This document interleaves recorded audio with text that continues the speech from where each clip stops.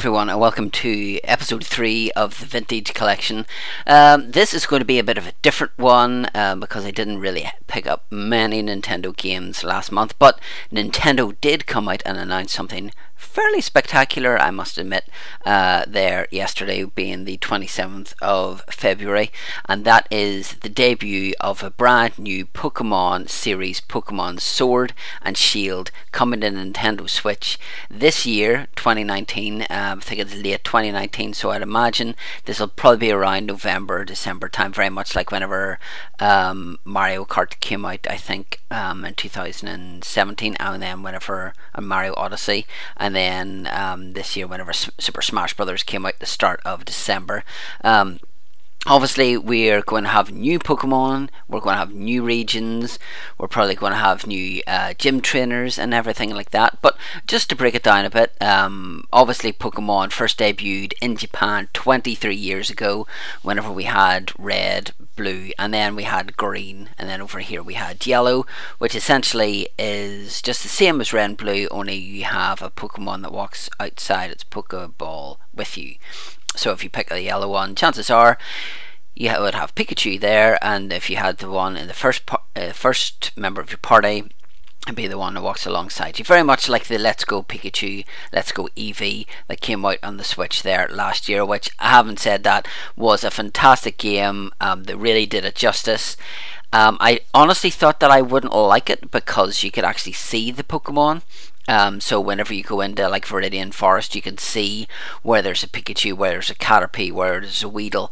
But it actually makes it more fun because you'll be like, I don't need that one, I don't need that one, rather than having random battles. So hopefully this is something that they incorporate into the Pokemon Sword and Shield, which we'll get later this year.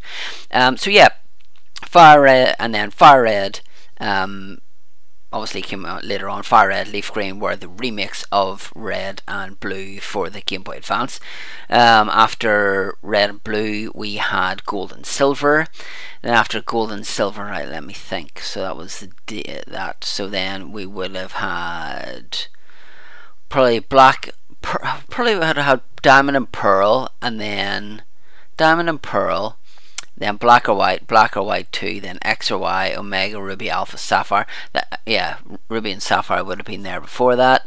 I'm just trying to think. I'm actually looking out the window here. I don't know why. It's not as if a friggin' Dragonite's going to fly across, but yeah, there used to be so many good Pokemon games. Now, they showed like about 2-3 minute video of footage of this, and it looks very much like Pokemon X and Y. The characters look very much the same, the animation looks very much the same, but obviously it's been brought up so it'll look a lot nicer on the Switch. I really wish though that they would bring out Pokemon like X or Y or Ruby, Sapphire, Moon or Sun onto the Switch. I think that would be a good way for people to play a Pokemon game. Maybe if they're brand new to Nintendo, have never played any before, this would be a good entry into that. Now, having said that, in the Direct that they did say that they did have some more Pokemon news that they will be bringing to us this year. So whether that's going to be like because we've seen HD remakes happen, you know, the Resident Evil 2 one, which I talked about in the last episode. We're getting Resident Evil 1, 0 and 4 coming out on the Switch on May 21st.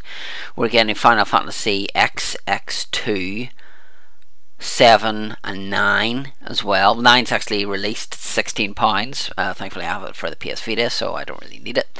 But with the Pokemon one, obviously they say that we're going to have we're going to forge a path to greatness with new Pokemon. So obviously, like with every Pokemon, you get 3 starters to choose from. So you get a fire type, a water type, and a grass type.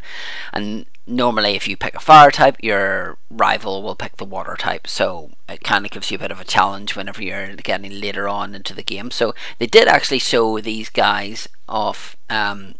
So your new adventure in the Galar region, which I'll get onto in a minute, will begin by choosing one of these 3 Pokemon. So you have Grookey, a mischievous chimp Pokemon that is full of boundless curiosity. Scorbunny, which just looks like a bunny that can run really fast, so think the Flash and a bunny put together. A rabbit Pokemon that is always running about, bursting with energy. So, alright, okay. And then you have Sobble, which is a somewhat timid water lizard Pokemon that shoots out attacks as it hides itself in the water. So you actually see footage of him coming up, but he's like almost like a chameleon. He's like cloaked, so you can just see the shadow of him. But I think I always go for the fire type, and I wonder what the final evolutions of these guys are going to be, because obviously we only see the cutie versions, and if Bunnelby from Pokemon X is anything to go by, it evolves into a bit of a monster. So like I say, you've got the grass, fire and water type. The Galar region, which a lot of people are saying is something very much like the UK, because there's a couple of landmarks in it that are similar to what we have in the UK. Pokemon Sword and Shield will be set in Galar, an expansive region with many environments, idyllic countryside, contemporary cities, thick forests and craggy snow-covered mountains. The people and Pokemon live together in this region, and they've worked together to develop the industries here. You'll visit the various gyms in the Galar region, aiming for the inevitable and admirable title of champion, and it says more coming soon. So obviously it doesn't give a great deal of what we have to expect, but the fact is that we're getting it this year, which a lot of people had hoped that we would. Now, fair enough, we have to wait until like the tail end of the year, but I would imagine that round E3 time in June, July will be, or round about that time will be whenever we actually get more information about this. So whether we actually get to see more Pokemon, whether we get the inclusion of the original Pokemon, because that for me is a big thing. A lot of people enjoy playing Pokemon and enjoy going for the new Pokemon, but whenever I played X and Y, whenever you chose your new starter, you were able to then go around and choose one of your old ones. So like if I chose Fennekin, the fire type, I could then go round and the professor would give me either a Bulbasaur, Squirtle or Charmander. So then you've got like two key ones there, so you've got a fire and a water type. Obviously Charmander for me is my go-to Pokemon, because Charizard is my favourite Pokemon, and I think I've yet to play a game that I don't have a Charizard in it. Even whenever I was playing Pokemon Let's Go Pikachu, which I finished in about 24 hours. Not that I was playing it continuously for 24 hours, but you know what I mean. He was in the forefront of my team. With the EXP share, obviously you level up a lot faster, so hopefully that's something that's in here, because it's a pain in the backside that you can only really level up the ones that are like battling, so it gives it a bit more EXP share as well. I also wonder, with this being a true one, that you're not having to catch all the Pokemon, you can just defeat it if you're wanting to, to get some more EXP, but we shall see. I am intrigued. I was very excited whenever I finally watched the conference whenever I got home, because I was at work then. I could actually watch it in work because it's work related, but I was very busy doing other things.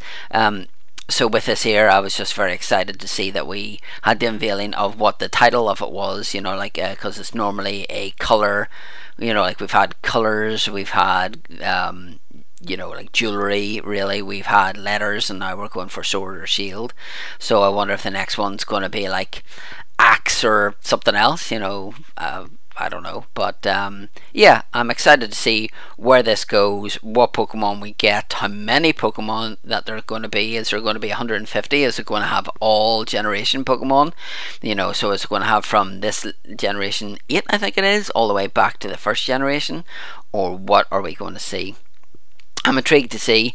Like I keep saying, I'd be interested to see what you guys think about it. What are your hopes for Pokemon Sword and Shield? If you would like to send a tweet to me at RetroShockPod, you can send me a longer message via DM. The DMs are open, so you can just send a message there. We're also on Facebook, Operation RetroShock. Just search for us there, give us a like. You can post something there, a visitor post, or you can send us a message there to do with Pokemon. If you're a Pokemon podcaster or something like that, I'd like to hear from you.